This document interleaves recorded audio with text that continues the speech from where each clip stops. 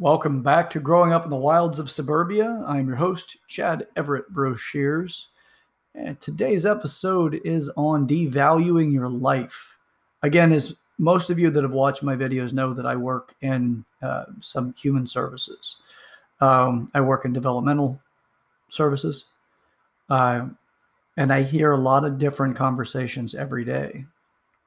People's inner dialogue, what they're talking about, like as we go through the way that I work with people, we go through a lot to find out where somebody is in their own mind. So it's how to help get them to their greater goal. Often I hear people say things like, no,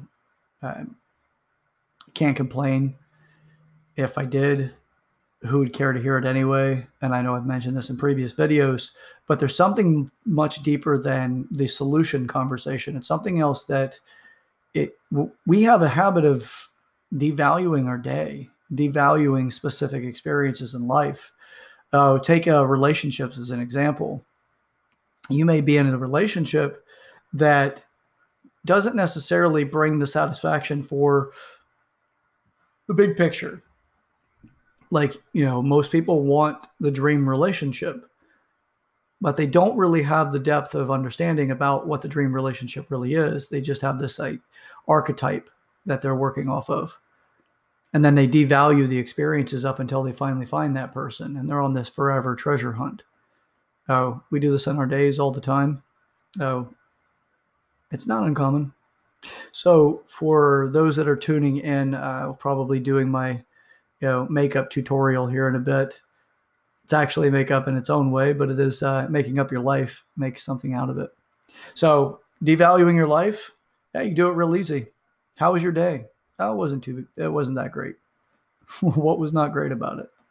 Oh, and how do you live into something beneficial from having a not so great day? And that's the value of life is an interesting conversation. Oh, if you ever get a chance to interview people or to talk to people that are at the ladder of their life, possibly even on their deathbed, and ask them what they feel is the most valuable things in their life. And it's not uncommon to find out that the things that they value also required work to value it. And I'm not just saying work like lace up your boots and go to it, but to have the wherewithal to go through the emotional crisis, to go through the challenges that, maybe work's asked you to work extra overtime, but you're taking on the overtime simply so that you could afford to do something else. It's the sense of work that comes with that. It's a really interesting study. And there are studies out there that talk to people, that do interview people, at the ladder of their life, to find out where they're really at, to find out what they value. Because for most of the people that are interviewed in these surveys or these particular projects or research projects commonly say that they wish that they worked a little less and lived a little more. And they'll tell you about the little minute moments, the moments like the first time they kissed the person they fell in love with, or when they met that person, or whenever they went skydiving or mountain climbing. All of these different things that people do, like, that create the value in life, but it comes with the work. It comes with hardship. It's not always going to be the happy stuff, the good stuff, the hooked on happy. If life isn't great, then therefore it doesn't have value, or I'm not going to share my life and my conversation, even in this brief moment, because I didn't have a day worth sharing. Well, you did have a day worth sharing. It's just, it may not have met your focal point for what you consider worthwhile. Now, that there's a beautiful seed of life in that, or you could even call it, the adjutant in the oyster that creates the pearl. A little granular of sand gets in, agitates the oyster, and over time, it builds this protective layer to try to reduce the agitation around that sand grain, and it creates a pearl. Well, that's also the tough times in your own life. Now, I also like to tell people when they're dealing with things, there's a few things. Stress the challenges that you're facing when you're on your process to get to your goals, or you're trying to find the desirable process to get to your goals. Stress is tuition. Effort is part of that tuition. It's paying the university of life for what you want to experience. Some of the things you want to experience in life, other people can't guide you to it. It's because it's unique to you. It's something that you specifically want. You have your own motives, your own desires, your own reasons for that.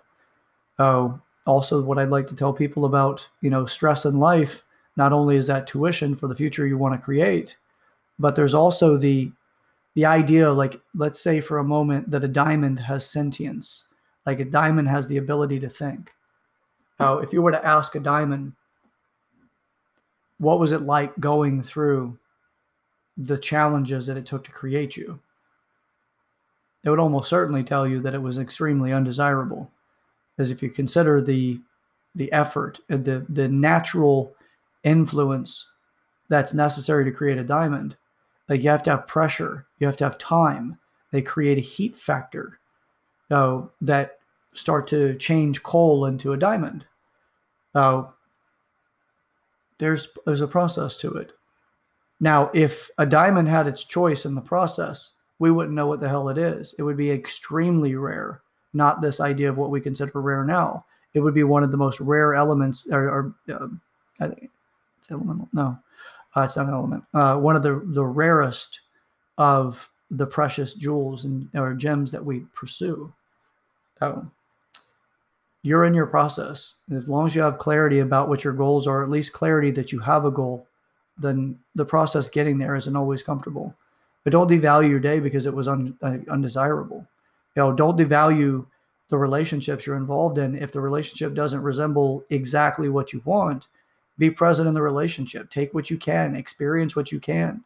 Try to avoid the relationship character assassinations. You do that to somebody else, what do you expect them to do back to you? Also, when you're venting to other people, it could also be one of those things where other people are like, God, you can be pretty vicious. Or stop being a victim, however you portray yourself. Other people receive you in ways that you don't always intend. Don't dismiss those the struggles. Don't be hooked on happy. That's my advice.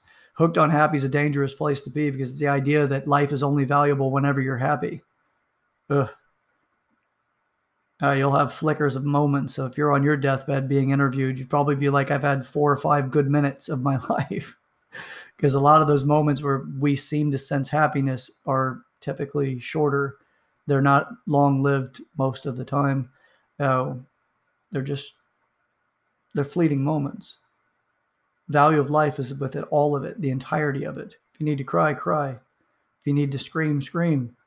Just do what you can to be responsible. And the way you gauge responsibility is the people that you're involved, like the people that are around you.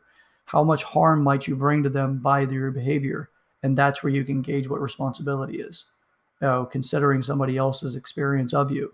If you need to do, like, just let it all out and you don't want to be concerned with people around you, find a place that reduces the likelihood it gives a negative impact on your relationships with the people that are currently around you. Sometimes it's just letting them know, I'm going to go in my room and I'm going to scream at the top of my lungs. I don't do that myself. I haven't done that in, I think, 8 years. But it doesn't mean that it's wrong to do it. You have different ways of decompressing. Suppressing is probably one of the most dangerous things. Suppressing short-term. Suppressing long-term can create a lot of different challenges in life and make you feel like you have less control. All right. I'm not going on any longer about this. Unless there's any questions that pop up. Currently, I don't see any. So with that, I do appreciate everybody who's tuned in. Please comment in the comment section. Share this video with a person in your life you know that this can help out. Also, for God's sake, quit devaluing your life. If you find yourself wishing the day was over, try not to devalue it. Create value in that place. That can give you some sort of insight that might actually change the future of that particular experience. You may not experience it again. Or perhaps next time you do, you'll look at it differently and have potentially less emotional drain and upset. So, all right, that's it. Again, share this video with the person in your life you know that this can help out. Have some dialogue around it. And don't forget, go to my YouTube channel at Growing Up in the Wilds of Suburbia. Subscribe, click the bell notification. It'll let you know whenever these videos go live if you miss it. Also have a bit of a library in there at this point. And also like it. Leave a comment there. All right. Until next time, this is Chad Everett Broshears. I am the host of Growing Up in the Wilds of Suburbia. Thanks for tuning in. Enjoy the rest of your day. Enjoy.